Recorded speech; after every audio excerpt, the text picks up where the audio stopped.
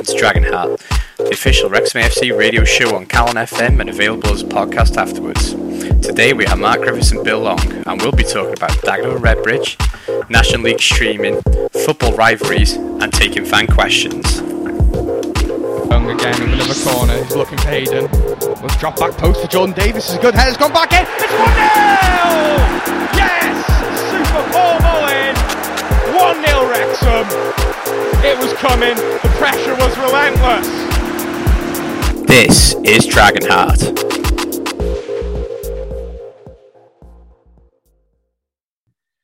Dagenham and Redbridge, Mark. Was that the most complete performance of Phil Parkinson's reign?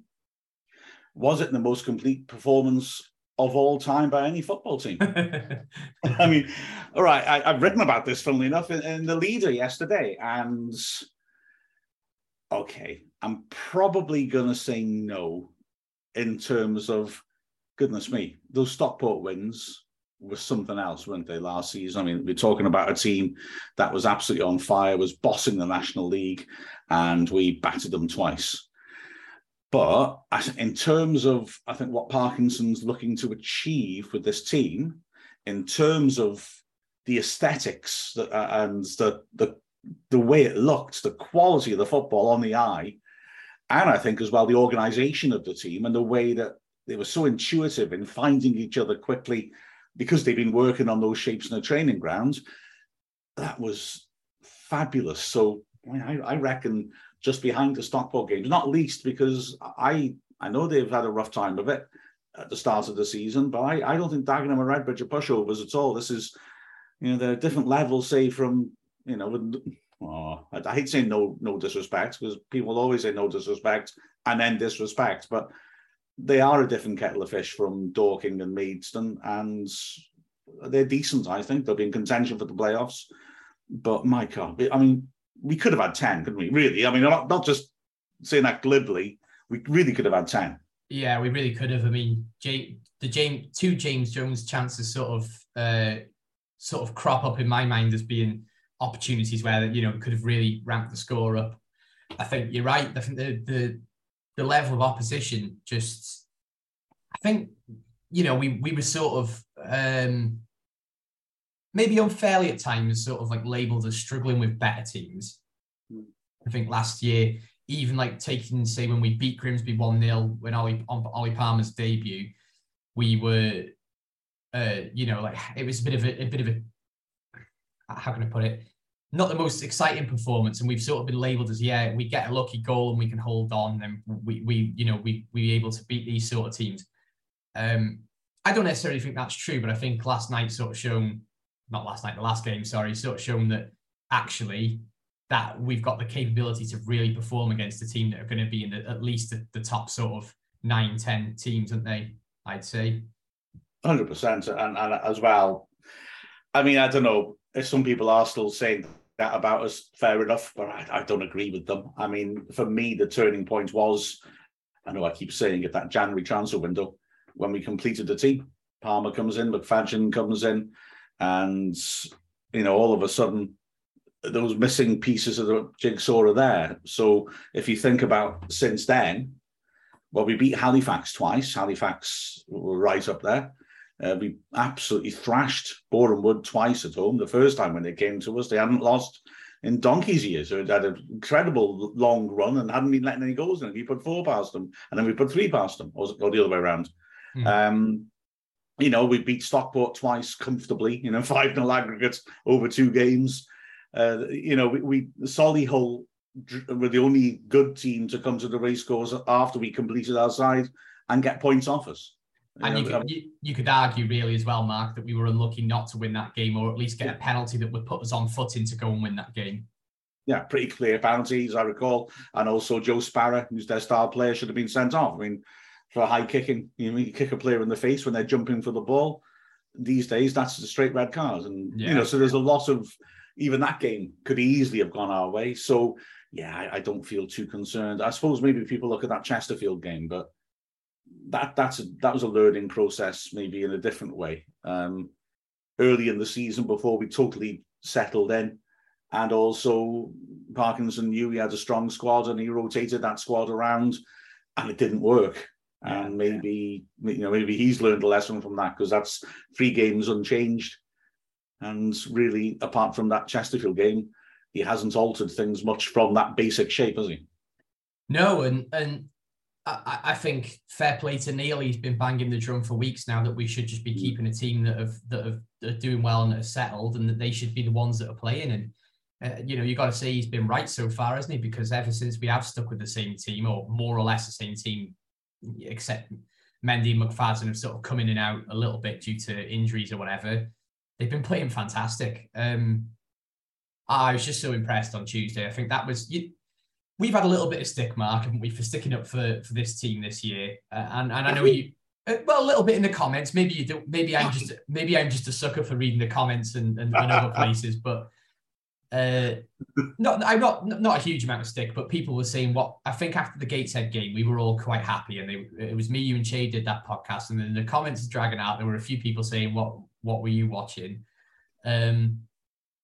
But I think that was the performance that sort of showed us, that can sort of show a 10,000 home crowds that this side mean the business, and actually that they are building up towards something probably quite special. Yeah, well, I mean, let's put it this way, and please don't get me wrong, you get nothing for winning games in September, but I've just put out the Wrexham Anorak, and one of the facts in it is that if you convert 3 points for a win, after 8 games of the season, the last time we had more points than we do right now was 1902. Wow. This is the third. I know it's rather fake, isn't it? But then Match of the Day quote these things all the time without much context. If you convert 2 points to win to 3 points to win, so it's a fair comparison, we've equaled the best points total after 8 games since we joined the Football League in 1921. There are 2 seasons before then when we did better, but I think maybe that illustrates, the difference in football and why, although those are club records, definitely, 1921 is when we actually get into competitive football where we can measure now against then, I would say, because those 2 better runs that we had were in the Combination League, and, well, let's put it this way, in both those runs, we beat Oswestry United. So we're up against very different types of competition. To be fair, early days of football, but still, this is different, isn't it? It's completely different. I think there's still a part of me that thinks we haven't even kicked on yet. This is still just the start of it. It's weird that, like, you can't. How many is it now? Is it 20 goals in 5 games that we've scored?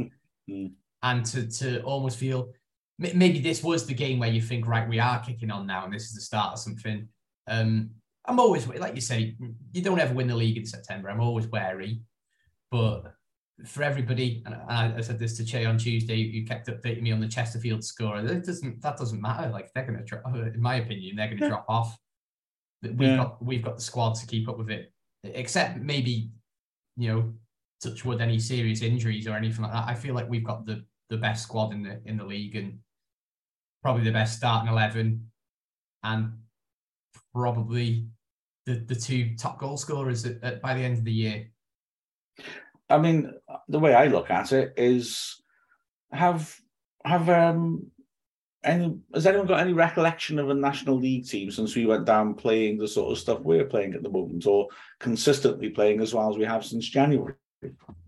Logic says we should win the league, and I'm not trying to be arrogant, just logic suggests it. We really are a very, very strong team with quality football league players. Yeah, I think that's a really good point, actually. I think that's probably where my confidence comes from, comparing our records to Chesterfield's, is that we've been on this form since January, haven't we? But, except for a couple of dips with the trophy in the end of the season, which even then, if you take them statistically and look at them outside of the context of the title race, they were still really good runs. We just had like 1 loss against Woking and a draw against Boreham Wood that both sort of came at the wrong time. And then obviously the Dagenham and Redbridge game at the end of the season. But that, the damage was done because Stockport had already won the league.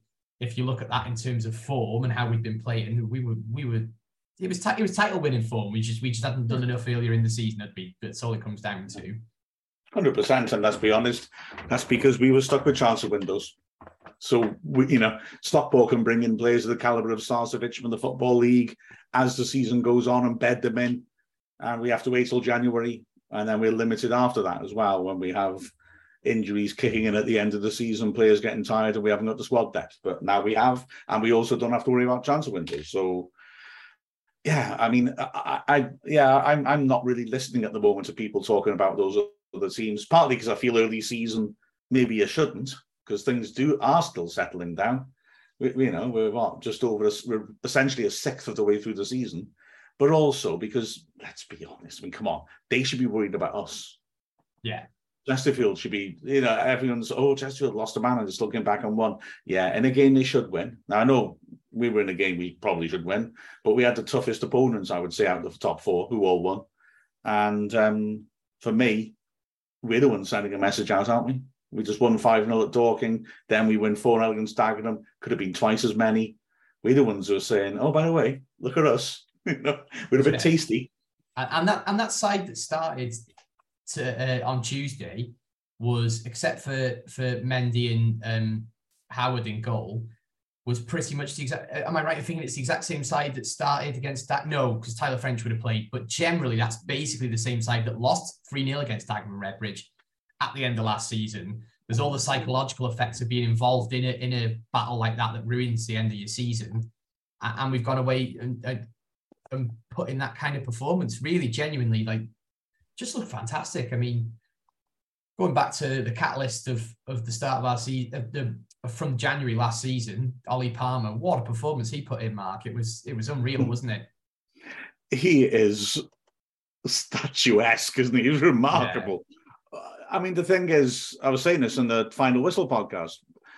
When we brought him in, I knew of him at Wimbledon as being a player who, despite being built like he is not necessarily just a target man. He's very good with the ball at his feet.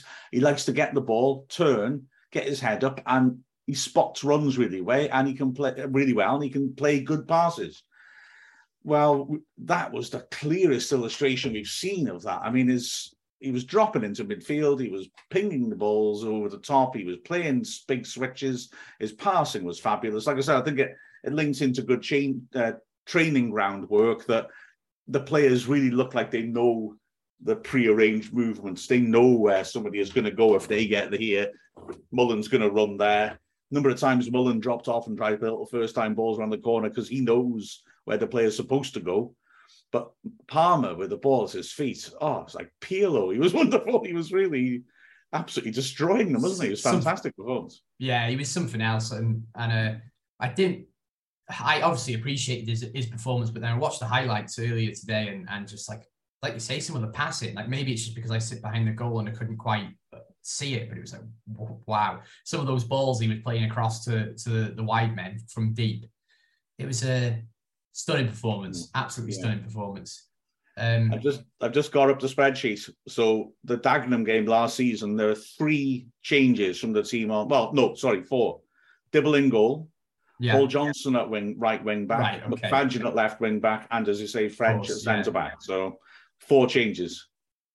But it's not a hugely changed team, is it, at all? No. I mean, as I recall, Dibble you couldn't blame in that game. So the change of goalkeepers not that relevant really, and the midfield and attack are identical. Yeah. So just goes to show how much the hard work they've been doing on the training grounds really paying off. I mean, James Jones had a fantastic game as well, didn't he? Oh, yeah. I was really pleased for him. Especially first half, his energy was ludicrous and his passing was really crisp as well. And in the second half, I still thought he played very well. His passing just went slightly off. But the number of times he lost the ball and came back and got it. He's just great, isn't he? Yeah. He's so, his energy is obvious, but his movements and his pace as well are important to the way we build up on the right-hand side. And there's a nice sort of, is this an oxymoron, like asymmetrical balance in the sense that Cleworth on the left of the 3 is much happier to come forwards and actually involve himself in attacking moves. Hayden will, and can do it to good effect, but he has got on the right-hand side of midfield ahead of him a player who wants to come and interact with the wing back. So, it's like Cleworth and Mondi interact on one side, and that then allows Jordan to drift about a bit more, and then Jones and Ford interact more on the right. And, it's just interesting little changes of balance and emphasis. Yeah, spot on. And I think sort of going back to the 98-point season was the last time that we had wing backs on either side, full backs on either side, and midfielders interacting in different ways like that. Harris, Keats, and Ashton had a really good sort of a trio, the way they used to work with each other. But then you also had Obeng, who would bomb down the wing, completely different sort of wing back to Ashton. And it's just hell of a time to be a Wrexham fan, Mark. I can't see. I know. I don't think anyone was upset after this game, but even before this, I can't understand why anyone would have been upset before this, because it's just we're just phenomenal to watch. The excitement for me is that I look at this and then Dorking, and I think, well, there's two back-to-back annihilations of the opposition. And like I said, when I said no disrespect to Dorking, I mean, Dorking are a decent side. They've got some good results this season and had some competitive performances this season. But we controlled them from start to finish, and the same pretty much with Dagenham as well. And you're referring to that Gateshead game earlier. I mean, for the first half hour, we were like Tuesday, but we didn't manage to sustain it, although we were in control in the second half. Yeah. But the last two games, we have pretty much sustained that until 90 minutes, and we haven't really taken our foot off the gas until the game is clearly won. And that's a step up. That's gelling, isn't it? Yeah, they've put the full 90 in. Yeah, absolutely. And it's hopefully we can carry this sort of form on. It's kind of scary to think where we might end up if we carry on playing like this for the rest of the season. There's obviously going to be dips. I mean, but then you got the likes of Elliot Lee to come off the bench or to come into the squad. Tom O'Connor, almost like the forgotten man of the team. And then Tunnicliffe, who I think is a very, very good player and a terrific signing, he's not even set foot on the pitch yet. No. Wow. Matt McAlinden, who hasn't even been in the squad for a lot of games, who played really well at points last year. It's a embarrassment of riches. Like you say, though, there will be ups and downs. There will be peaks and troughs. And, we're bound to have the odd little stumble, and we mustn't panic when that happens. I mean, for example, I strongly suspect we might only win by, say, one goal at Man City in the quarterfinal of the FA Cup. You've got to expect, sometimes our standards will dip, but you still got through to the next round, and, that's okay. We can pick her up afterwards. Absolutely. I can't see any reason why Pep isn't lying awake at night thinking about the mighty Reds coming to town later on in the year. Can't wait to see Ollie Parr bullying Diaz. It's going to be fun. Well, these performances are absolutely fantastic, and it's a shame that our new American fans aren't really having the opportunity to witness them, isn't it, Mark? So I think after this, we're going to talk about streaming and how hopefully, or we'll see how it goes, but in the future that this is something that the American fans can watch. I'm Aaron Hayden, and this is Dragon Hearts. Well, I think the last couple of weeks I've been trying to troll Reddit, a little bit of the YouTube comments, Twitter, all that sort of stuff. And I think the biggest question on all of our international fans' lips, Mark, is where can I watch Wrexham? Unfortunately, regardless of the fact that the club have been trying their hardest to get the matches online for the international fans to stream, it's not happened, has it? No, sadly. Where can you watch Wrexham? The racecourse. And it's absolutely galling and absurd. I mean, honestly, I can't. There's no justification here. It's 2022, for goodness sake. They need to, the National League Board are stopping this. I don't feel they've got any good reason to. And I mean, if they did, and I know they've given their reasons, which I'll happily get to in a second, but if they did, I mean, Sean Harvey's memo, his counter-offer of, until you've sorted it out, please can we stream, and we'll share all the profits with all the other National League teams. I mean, talk me through why they've said no to that.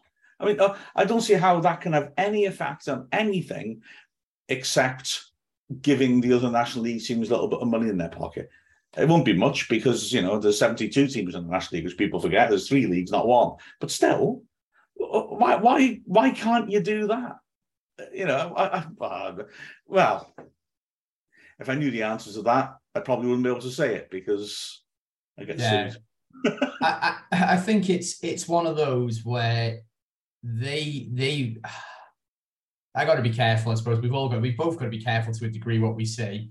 It's difficult when these things are ongoing. The National League is supposed to be having a meeting this week at some point, aren't they? From what I remember rightly, yeah. It could be that by the time this goes out, that the decision's been made, or it might not even be made public until next week. But something might come out soon, so this could be slightly dated by then.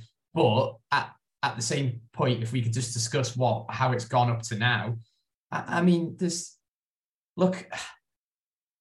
We've said it before, but there's bound to be people who've emigrated to Australia, to New Zealand, to Canada, America, for all these other clubs that would want to access the games.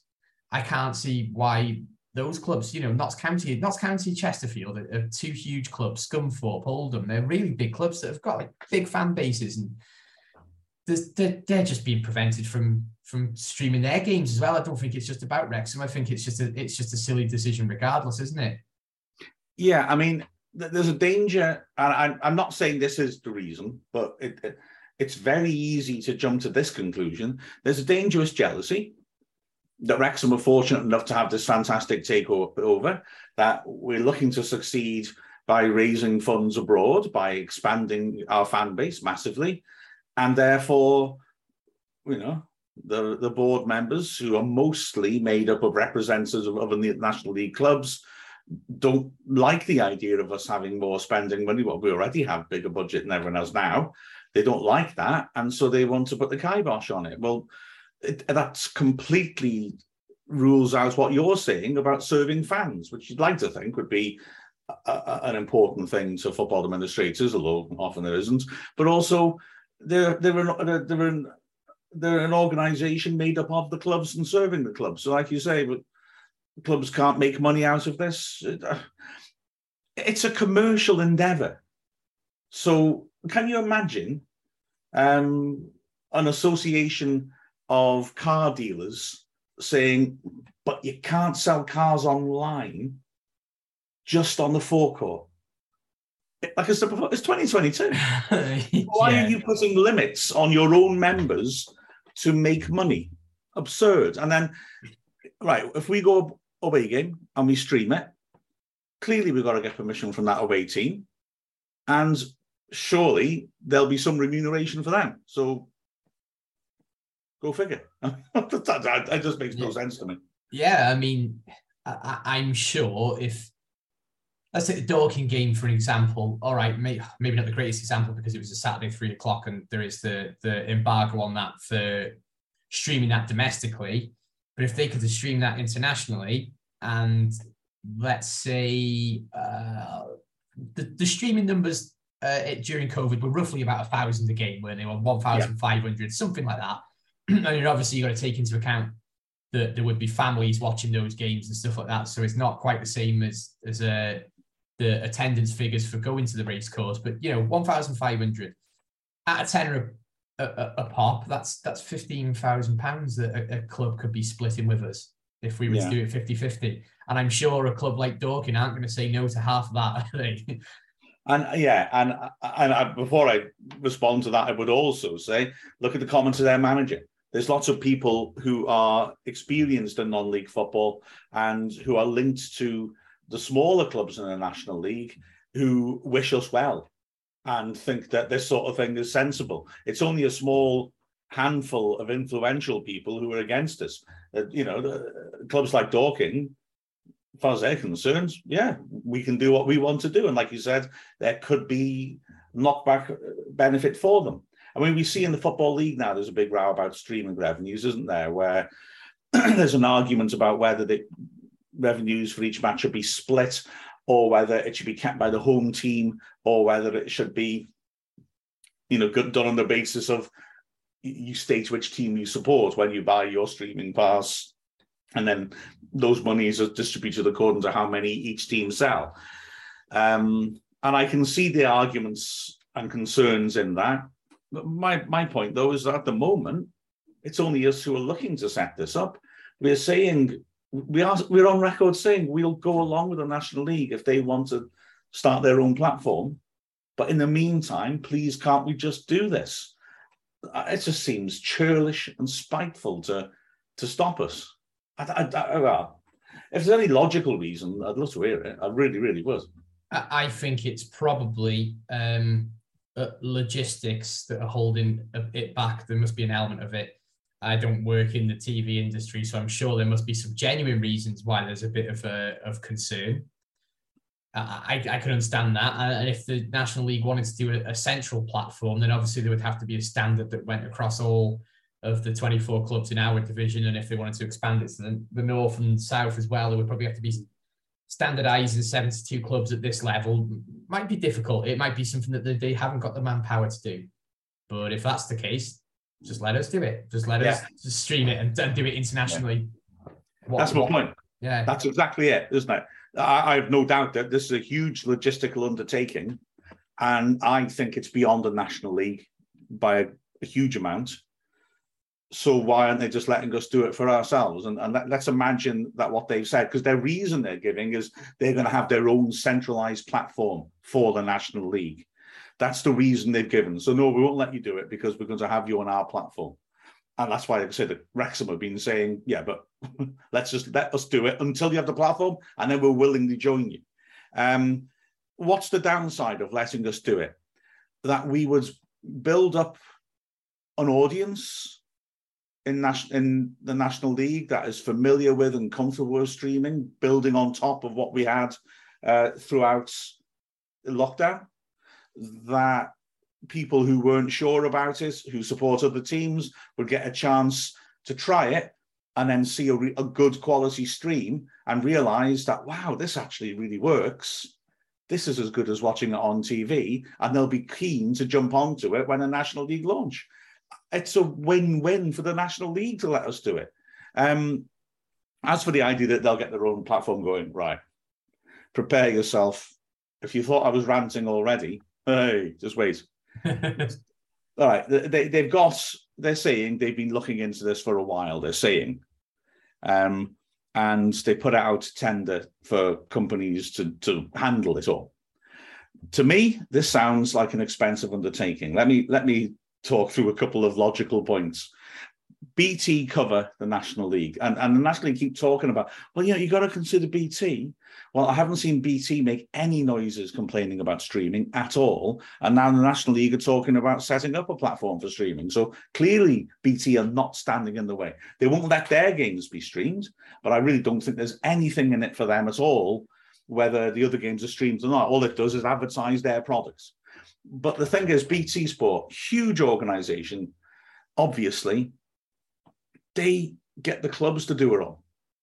So when they started covering the National League, they gave every club a second-hand broadcast camera, and they gave a short training, sort of 2-day session to teach people how to film, edit, and upload from each club. And then that was that. BT are not making any investment into infrastructure. They're not making any sort of investment in staffing beyond the bare minimum to A, cover live games, and to B, offer some match day support on match day. They've upgraded it now slightly. The clubs now all have got those little live backpack things with an aerial sticking out, which basically you stick that on the platform next to the camera. And now, as you're filming, that footage is going direct to Olympic Park in London, where BT is based, rather than what it used to be, which was you then had to go away and edit it up very roughly so they could then just tidy it up for the highlights. But I mean, this is that's the logistics that BT have put in just to covering one division. They haven't put it in. They've just got a few guys editing, a few technical guys in case something goes wrong, and they're getting clubs to film it for free. Now, the National League seem to be saying they're going to launch 72 separate streaming platforms, all feeding into one platform. Oh, I'm looking forward to this. I'm really looking forward to that suddenly appearing on our laptops next week. If you go on the National League, if you go on the National League's website, right? I wrote about this in the Leader last week, and I cut bits of it out, although I did publish it on the Dragonheart blog, so we could all be sued together. And bearing in mind your profession, I'd be interested if after this you have a quick look at the National League's website. For me, it's not the best. And in the original article, I wrote that when I look at it, the phrase that comes to mind is, would probably get a teenager a C grade in IT, a GCSE IT, because it's decent enough, it's tidy, they've done the skills right, but there's very little else to compare. There's no bangs and whistles. It's a C grade. It's not better than that, I think. Their video page is exciting, because let's be honest, that would appear to be the precursor to this glorious platform they're going to put out for us. It's only got 4 teams' videos on it. They're responsible for 72 clubs, but only 4 of those clubs, all of which are at National League North or South level, actually have their videos on the page. And all it is a series of embeds off YouTube. So I'm assuming that there's a person at each of those 4 clubs who has decided, oh, you know what, fair enough, I'll upload this for you. And all they're doing is copying and pasting the embed codes, because it's often quite difficult to work out what games they are, because say they've titled their YouTube highlights, Gary gets the winner. That's all you see. There's no other text, because football clubs don't tend to be very good, except at the high level, of actually doing the basics on YouTube. They just upload it and leave it. And so you just got this contextless mess of games from 4 clubs out of the 72. And that's their video platform at the moment. So I don't see that expanding to live streaming going across for all of us anytime soon. And if they're going to do what they seem to be saying, which is putting it out to tender and bringing a company in, well, BT aren't willing to put those sorts of resources into this, which immediately tells me this is not necessarily a clever financial move. But let's pretend it is. If you run, Bill, that IT logistics company, you're going to charge a lot of money for that service, aren't you? Oh, 100%. 100%. Where's the National League getting that from? Well, there's a lot to unpick there, Mark, to be fair. Sorry about that. Yeah. No. I'm just, you can probably see the reflection in my glasses. I'm looking at the Vanarama National League website now, and I am seeing, you were very kind in saying it was 3 or 4 clubs, because it looks like it's only 2 to me, and that would be Dulwich Hamlet, and Banbury United, who Brackley have been. Oh yeah, and Brackley, because there's a face I haven't seen in a long time there, Mr. Senior Kevin Wilkin, who does haunt my nightmares every now and again, just from that FA Trophy loss that we had. I gave him a lift to a game once. Did you? I'm sure he's a very lovely bloke, by the way. He's a lovely fella, absolutely. Yeah. Maybe a bit too nice in a way, but we were driving to Altrincham, and my lad Ben is in the back of the car, and he goes, "That's Kevin Wilkin." And there's a couple of blokes standing next to a broken down car on the hard shoulder of the M56. and I was like, "Are you sure?" And he goes, "Yeah, definitely." So we came off of them. We were hurriedly phoning Geraint Parry and saying, "Is the manager in trouble?" He said, "Yeah, his car's just broken down. He's stuck." So we came off at the next junction, did a U-turn, came back. I had to go back to the last junction to do another U-turn on the roundabouts, not on the motorway, and came back up and said, "Hi, Kevin, do you want to lift to the ground?" And so, he left Gary Mills, that's the other Gary Mills, his assistant there, just abandoned him with the car. That's how irreplaceable he was. And then we gave Kevin Wilkin a lift to the Alty game, which we won convincingly. So maybe he should have not turned up till quite late on a regular basis. So fair enough. Great story. I'm going back to the website. The website is run by a company called Pitch Hero or Pitch Hero. I don't know how you say it. It's supposed to be Pitch Hero, but obviously it's not spelled like that. Of course, right. It's like Pitch Hero, and I think I'll say things about them if you want. Well, I only for those who may be international listeners, beyond the leagues that were talked about on Welcome to Wrexham, you've also got what's more like sort of recreational leagues, where just local people who are just playing for those teams and playing against other teams from the local area. So like just taking Wrexham, for example, it might be Llangollen Town versus Kevin Albion or whoever. I don't know whether they're in the same league, but those sort of level of teams. All of their websites are run through Pitch Hero usually, aren't they? So that's a platform that I'm sure there's absolutely nothing wrong with them, but they're a football-based platform mainly used by much lower division teams that sort of run their own websites under a specific template. So then they haven't even got their own infrastructure. They've clearly not got their own website designers. They've not got their own hosting. It's just, I'm sure they've got a great deal with Pitch Hero. I don't want to drag their name in the mud. They've done nothing wrong, but that's not exactly a setup that you'd think a league of our size would maybe go for. I could be completely unfair there, but it goes with what you were saying about how it's barely updated, because obviously they've given a model to the National League who then don't go ahead and actually do much about it. It's got a sort of slightly neglected look to it, hasn't it, that website? Yeah, it really has. There's not much content going on to it, really. I mean, and I'm not trying to call people out, but it's just that the National League don't put much money into things like that, don't have that much money, and therefore I'm really skeptical about how they can suddenly set up a streaming service for 72 clubs. Well, that's the thing, you see. So that's what's frustrating about it, is that we know all the clubs can perform these streams. They did it during lockdown. I mean, some of the clubs might not want to do those streams. There might be too much work for them. A team like Dorking might not be able to hire somebody to film a camera for the entire match. And fair enough, it is what it is. But why pretend that you're going to go and make a platform when you haven't even got an up-to-date homepage for your league? Like you say, that they're either haven't got the capability to do it themselves, so they're either going to have to hire people to do it, or they're going to have to hire a firm, which for 72 different teams I wouldn't even want to rack the numbers up for that. Like, logistically, that's not even, no, it's not even worth trying to figure it out. It would be a lot of money. And I assume what they're going to hope to do is what they've been doing with BT, which is they say, we're going to do this, then they just drop it on the clubs. Yeah. And, and then you're just going to get volunteers filming it, and then those volunteers and those clubs will get it in the neck. And to throw it back, like I say, to small clubs, I'm not trying to be critical of small clubs at all. They're the lifeblood of the football pyramid.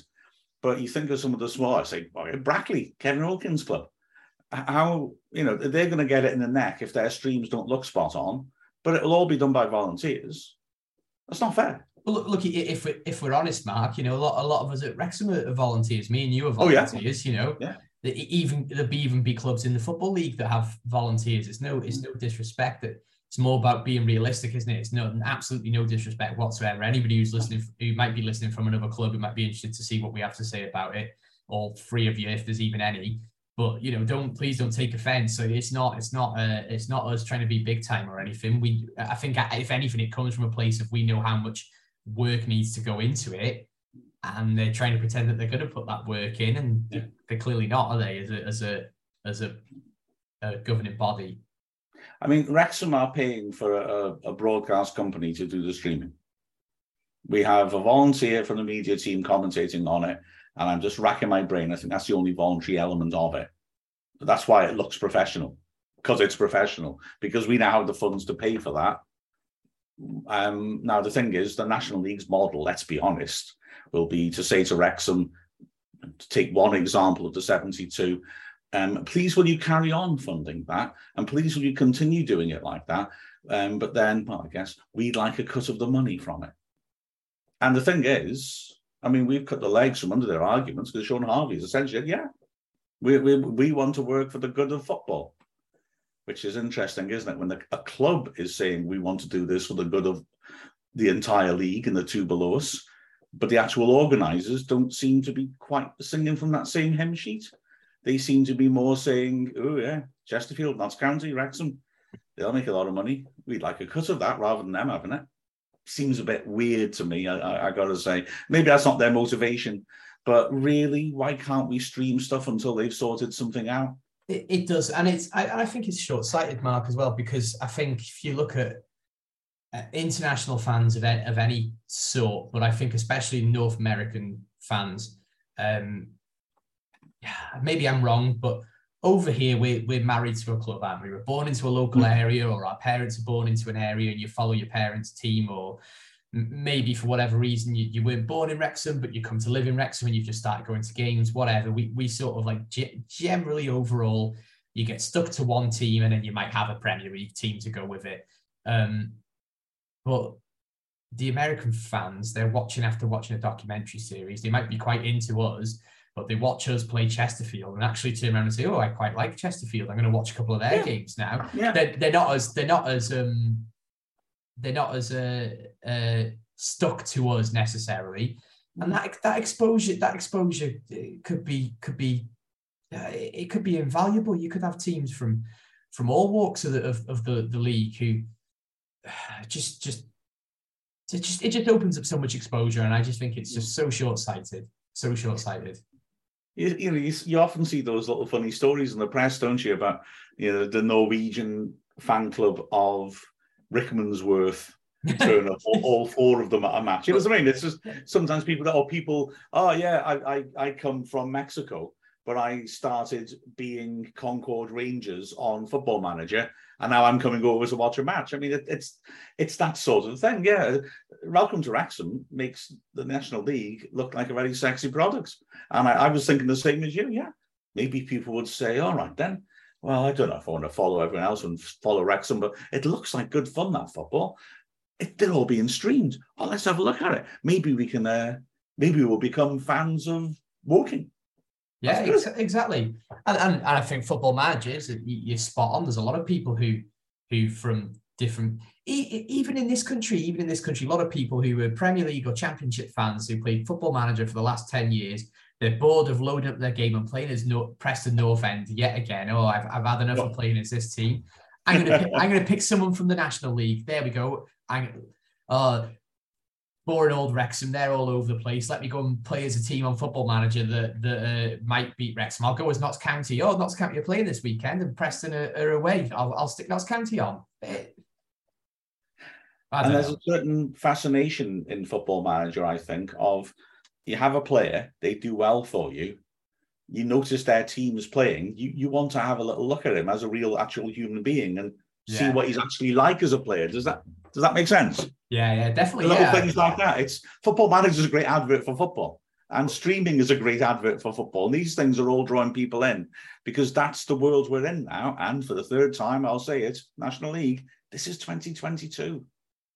I can actually give a specific story on that, Mark. So, growing up, it wasn't until I was about 15 or 16 that I started really getting into watching Wrexham live. I was always sort of into football, but more from afar than anything. And I'd had a save on Football Manager. It would have been Championship Manager back then. I think it was like 03, 04 with Wigan. And there was a player for Wigan who was a class striker. I can't remember his name for the life of me. It's going to bug me now. But Wrexham were playing Wigan a couple of months after I'd started this save. So I went along to watch him play. And then about within a year, I'd gotten into watching live football and going to watch Wrexham. So these things can happen, can't they? Oh, no question at all. By the way, I'm a terrible digital confession now. I've done that thing once. That thing, that Football Manager thing. Oh, just yeah. Put a suit on for a cup final. Oh, I got Rayo Vallecano to the Champions League final. I'm sorry, I'm wearing a suit. We lost, but I did it. I think actually, Mark, that is pretty fair enough. Rayo Vallecano to get to the Champions League final definitely should be wearing a suit. I felt terrible that I went to Juventus in the end. I feel bad about that. In fact, I kept 2 saves in case I decided I wanted to go back and pretend I said no. And because I just bought Gini Wijnaldum for nothing, so I thought he could add something. But yeah, if only he had stayed with me at Rayo rather than gone to Paris Saint-Germain, he wouldn't have got injured. This happens to me too much. My lads will often tell me shock news from football about what, and I'll realise that's on your save of Football Manager, isn't it? Oh, yeah. It's not happened in real life. I was like, no. And I realised then, okay, I get excited when Harry Kane signs for, Ipswich. It's quite funny that we're kind of digressing, but it's funny how you can hate real life players because they've done something on Football Manager to you as well, isn't there? That happens as well. But anyway, maybe we could do a Football Manager special a bit later on in the year, or a FIFA special. Well, we've already had Tim Lewis on, who is a Wrexham fan and a bit of a Football Manager aficionado. We'll have to do another one with him. Yeah, of course. Yeah, definitely. Absolutely. 100%. And Mark Fennis from the club's media team.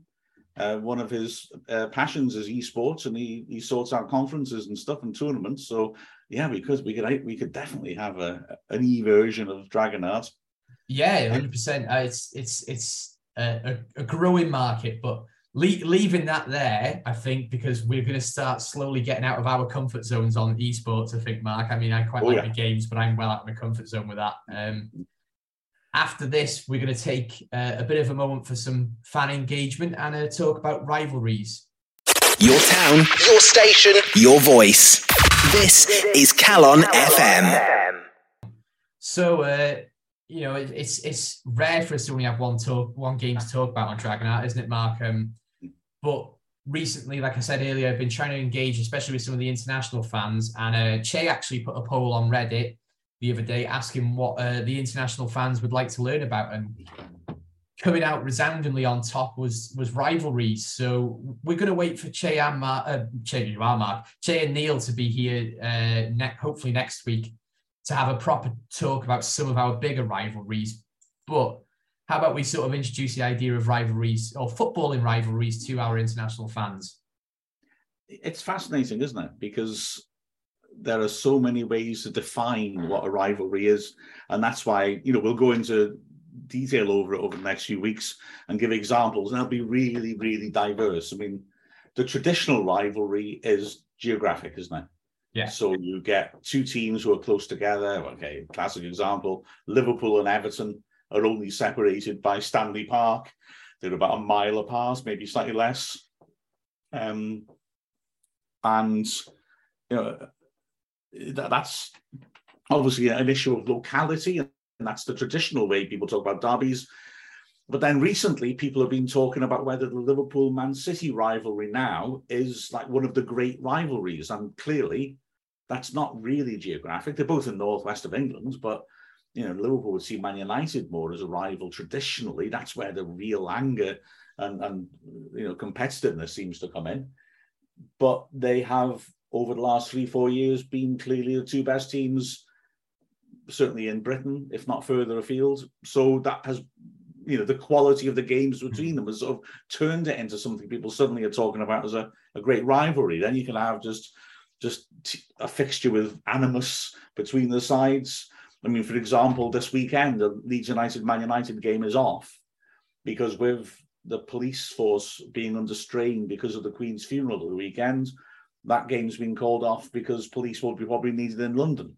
Well, Leeds and Man United, firstly, are a good, 50 miles apart, 40 miles apart? And secondly, are nowhere near London. But that's the nature of, they're not close to each other, but it's such a feisty derby that, so the people look at, it's still seen as one of the great rivalries.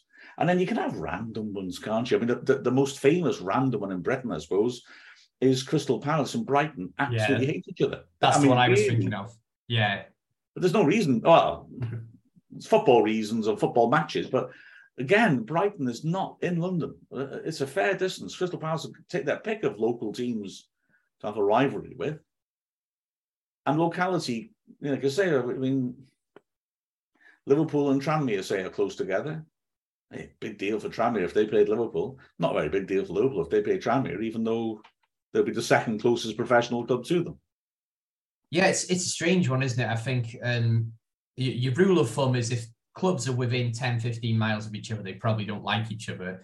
But it's not necessarily the case, is it? Wrexham haven't got a rivalry with Kevin Druid. It's partly because they don't play in the same league as each other, but and partly because I bet a lot of people who go and watch Kevin Druids also come and watch Wrexham in some form or another. But yeah, you could it's almost like you could draw a little map, and I think it's almost as much about density as well, Mark, isn't it? You know, you've got the take the West Midlands. London's its own thing because there's so many clubs in London. I don't think you could really compare it to anywhere else. But if you took the West Midlands, Villa hate Birmingham, Villa hate West Brom. Birmingham are not keen on West Brom, but I don't think it's much of a big deal. Villa and Wolverhampton don't like each other, but it's not really a big deal. And then you've got Wolves and West Brom that hate each other. And then you've got Walsall just down the road. It's only a couple of train stops away from Villa Park, and they play each other in pre-season friendlies. So I don't think it's very straightforward, is it? And especially when you compare it to American sports, where some of the great rivalries in American sports, you've got like the Lakers and the Celtics, where they're on completely different coasts from each other, and that's completely sporting, isn't it? Yeah, exactly. And I guess, and we'll have American listeners, obviously. I'm happy to be corrected on this. I mean, the sheer scale of the US means that an awful lot of teams won't really have local rivals. And you've got like Cascadia, rivalry Oakland, and Vancouver and Seattle, and fairly close together, although probably in British terms it wouldn't be considered close together. I've taken a Seattle to Vancouver coach trip, and it didn't feel like we were popping to Crewe to watch a game. And then also, and again, am I wrong? Pre-Moneyball Oakland A's would be seen as a little team. Not sure that actually, locally San Francisco Giants are going to be that bothered by them.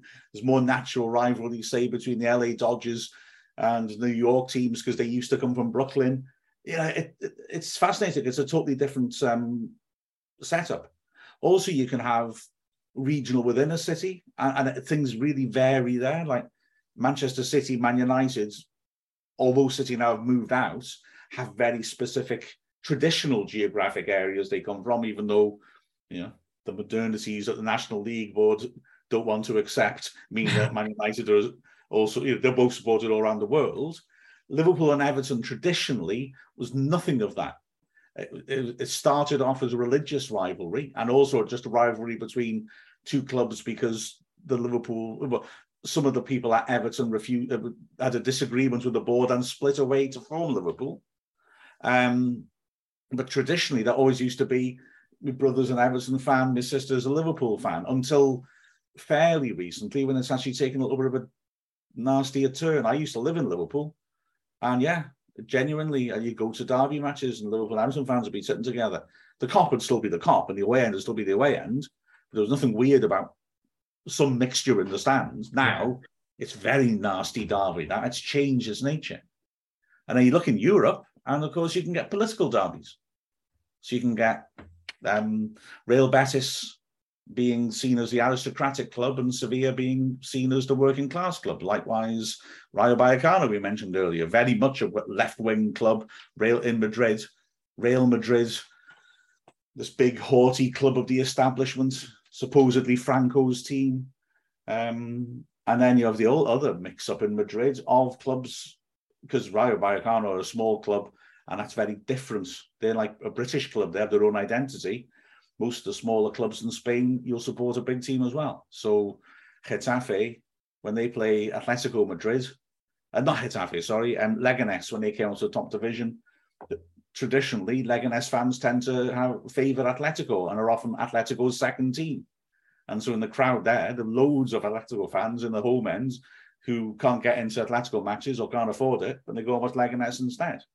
So there's loads of complications, and as over the weeks as we talk about this, I think we'll see that Wrexham are not exempt from this. We have rivalries based on personal issues, based on particular powder keg games that sparked off disagreement or controversy, and some much are just geographical, and some are just because we don't like that bloke who plays for Grimsby who missed a penalty against us.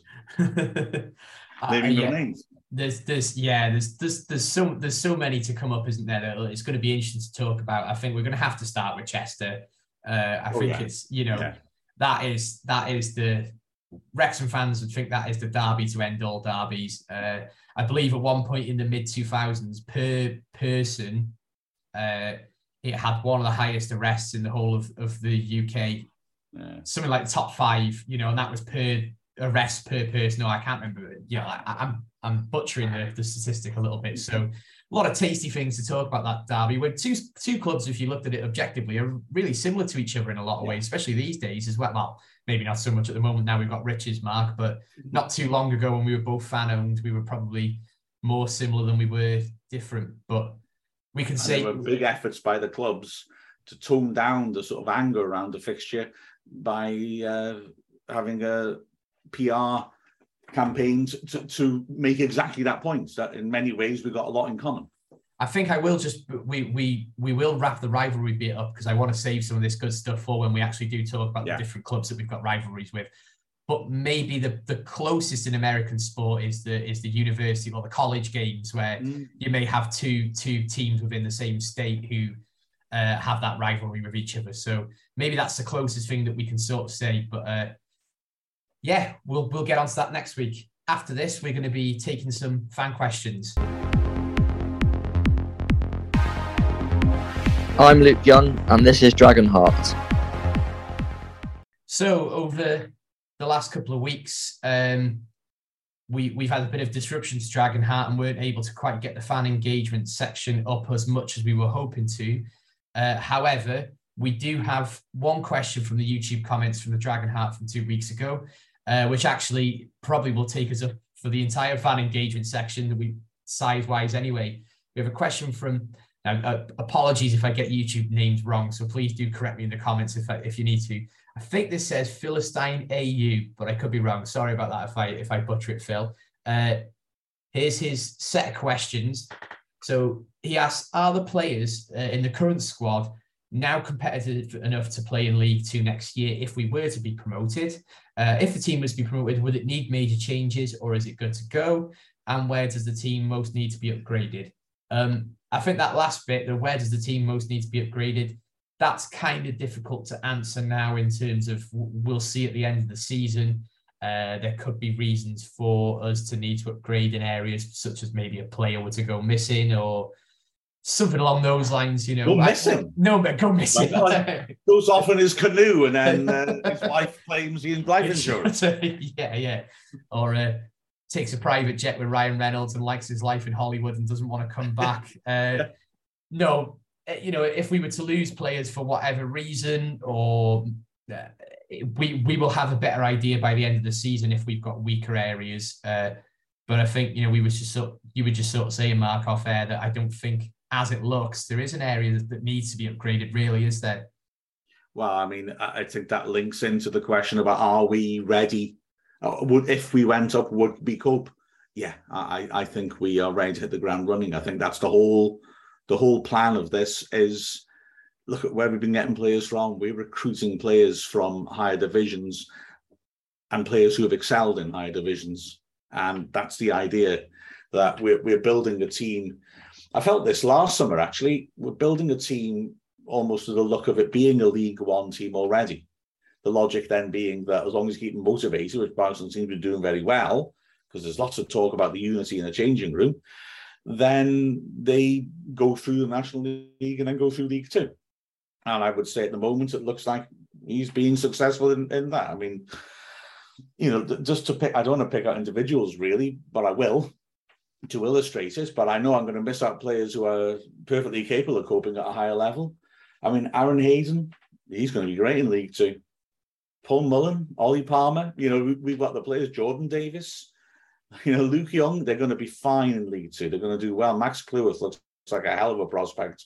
So we've got players who have proven themselves already at that level or higher. And we've got players, who are just desperate to show what they can do. So obviously we will bring players in if we go up. You've got to. But it'll just be like last summer, I think, of adding quality to quality rather than plugging gaps, really. Yeah, definitely. I think Humphrey Carr was interviewed before the end of last season and he was sort of asked about what the transfer business would be like. And I think he said, you know, regardless of whether we'd have gone up or stayed down, the transfer business was going to be very similar. So they've clearly prepared as an organisation in the background, haven't they, for us to be a League Two quality squad. I think you bang on as well about, you know, the teams do tend to go up from us and then straight into League Two. straight into League One, really, straight from League Two. Just looking at the League Two table now, the top four are Leyton Orient, Stevenage, Barrow, and Salford City. So those four teams, you look at them and okay, it was a long time ago since Stevenage were in the National League, but all four of those teams have been in the National League within the last 10, 15 years. Barrow and Salford, very recently, and Stevenage have actually been in League One as well, haven't they, Mark? And come back down. You look at Grimsby are in 9th and Stockport are 18th. Okay, 18th isn't a great position in League Two, but those teams can clearly compete just by going up and surviving. And I just, we're putting a different level of money into some of these teams that will have gone up. They will have gone up healthily with a good amount of money, but we're putting a different level in again, aren't we? So you'd like to think that we would be really competitive if we did go up. And to throw into optimistic scenarios as well, Burton were in the National League when we were joined it, and they've been up as far as the Championship. And Luton Town, much more recently, were in the National League, and they nearly got into the Premier League last year. So it's definitely possible. I can't help thinking of what Spencer Harris said about trust ownership on Dragonheart when we did our big takeover special about a year and a half ago, when he said that he knew full well that it was a challenge to get out of the National League with only one automatic place, and also because the trust didn't want to put the club's future in jeopardy, so didn't want to overspend, and therefore had to live within its means. But he felt that, although obviously the takeover hopefully will accelerate everything, he felt that eventually we would go up because we are, one of those big clubs at our level, and that even if it had been under trust ownership, with them being careful with money, he felt that the same as what you're saying, that we would still have had the capability to hit League Two and bounce straight through it, because then we'd be getting all that sweet Football League funding on top. Yeah. So suddenly the club, because we kept an even keel, would be in a good financial position and would be in a position to kick on. And that's what a lot of clubs have done. They get a big boost in their revenue when they move up from the National League, and they act on it. Well, we've had the boost in our revenue already. We'll be able to do it further. But I could say, bringing it back to the question, those players on the pitch at the moment, I would argue, are playing at a high League Two, low League One, maybe not low League One level. So, I'm not saying, we won't buy anybody for 2 years. When you stand still, you go backwards. But we're well equipped, I think, absolutely. Yeah, 100%. And if you were to sort of take a quick look through the squad, you've got Howard, who was Carlisle's player of the season. They play in League Two. They were playing in League Two last year and still playing in League Two. You've got Mendy, who in any other universe would have only gone up to a League Two or a League One club. It's just that we've maybe got the finances to purchase a player like him. You've got Cleworth, who's a youth team player, but he's just excelling. Tozer was in a League Two team of the season. Sorry. The team that got promoted as well, and a team who got promoted. Hayden was their Carlisle's vice captain when he got bought. Anthony Ford was playing in League One with Oxford. Jordan Davis has played for Brighton in the Premier League. Not actually got starts for Brighton, but has been in their academy. Luke Young consistently been one of the best players in League Two for in the conference for about 4 or 5 years. And had played a chunk of games for Plymouth as well. Right, yeah, fair enough. And then you've got James Jones, who played in League One, and you've got Ollie Palmer, who's played in League One, and Paul Mullin, who was the League Two top goal scorer by some distance that year, and would have gone into League One if he hadn't come to us. So, and that's not including the other players that we've got sitting on the bench. So I know it's easy to sort of say all those things. You could argue that some players that come to our league from higher leagues are on their way down, but I don't think any of ours are really, were they, Mark? No, exactly so. And then, like you said, people who haven't broken into the team yet properly, but people like Elliot Lee, clearly capable of playing at a higher level. So we've got real quality, strength and depth. So certainly the question of would we be okay in League Two, I would say that if we went up and didn't enter the squad, we would be seriously looking to get promoted. But we would add to the squad, having said that this is a good squad, because that's what you do, isn't it? Absolutely. Brought in Elliot Lee when there's no obvious place for him because he's a good player. We would do that again because we got money. I said when we will go up. If we go up. If I think it's one of those, isn't it? I think because we don't have a transfer window this year. If we're going to upgrade, it's going to happen during the year, isn't it? Because we're not having those awkward January, February scrambles where people are just trying to sign what they can because they've got an injury to their second choice centre back and they just need to get somebody in. You know, we'll be able to sort of purchase those kind of. If we were unlucky enough to have a couple of players injured, we can go and purchase those or loan those players outside of the window. So as much as it's a good question, it's difficult to answer until closer to the end of the year or maybe a couple more games into it. But I genuinely think this team could be performing really well in League Two, definitely.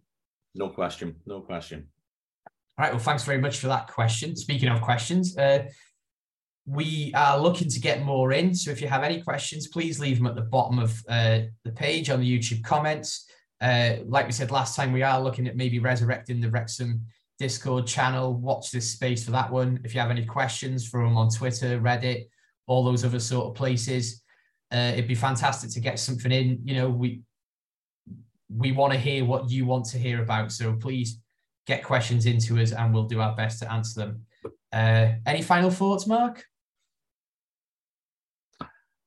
No.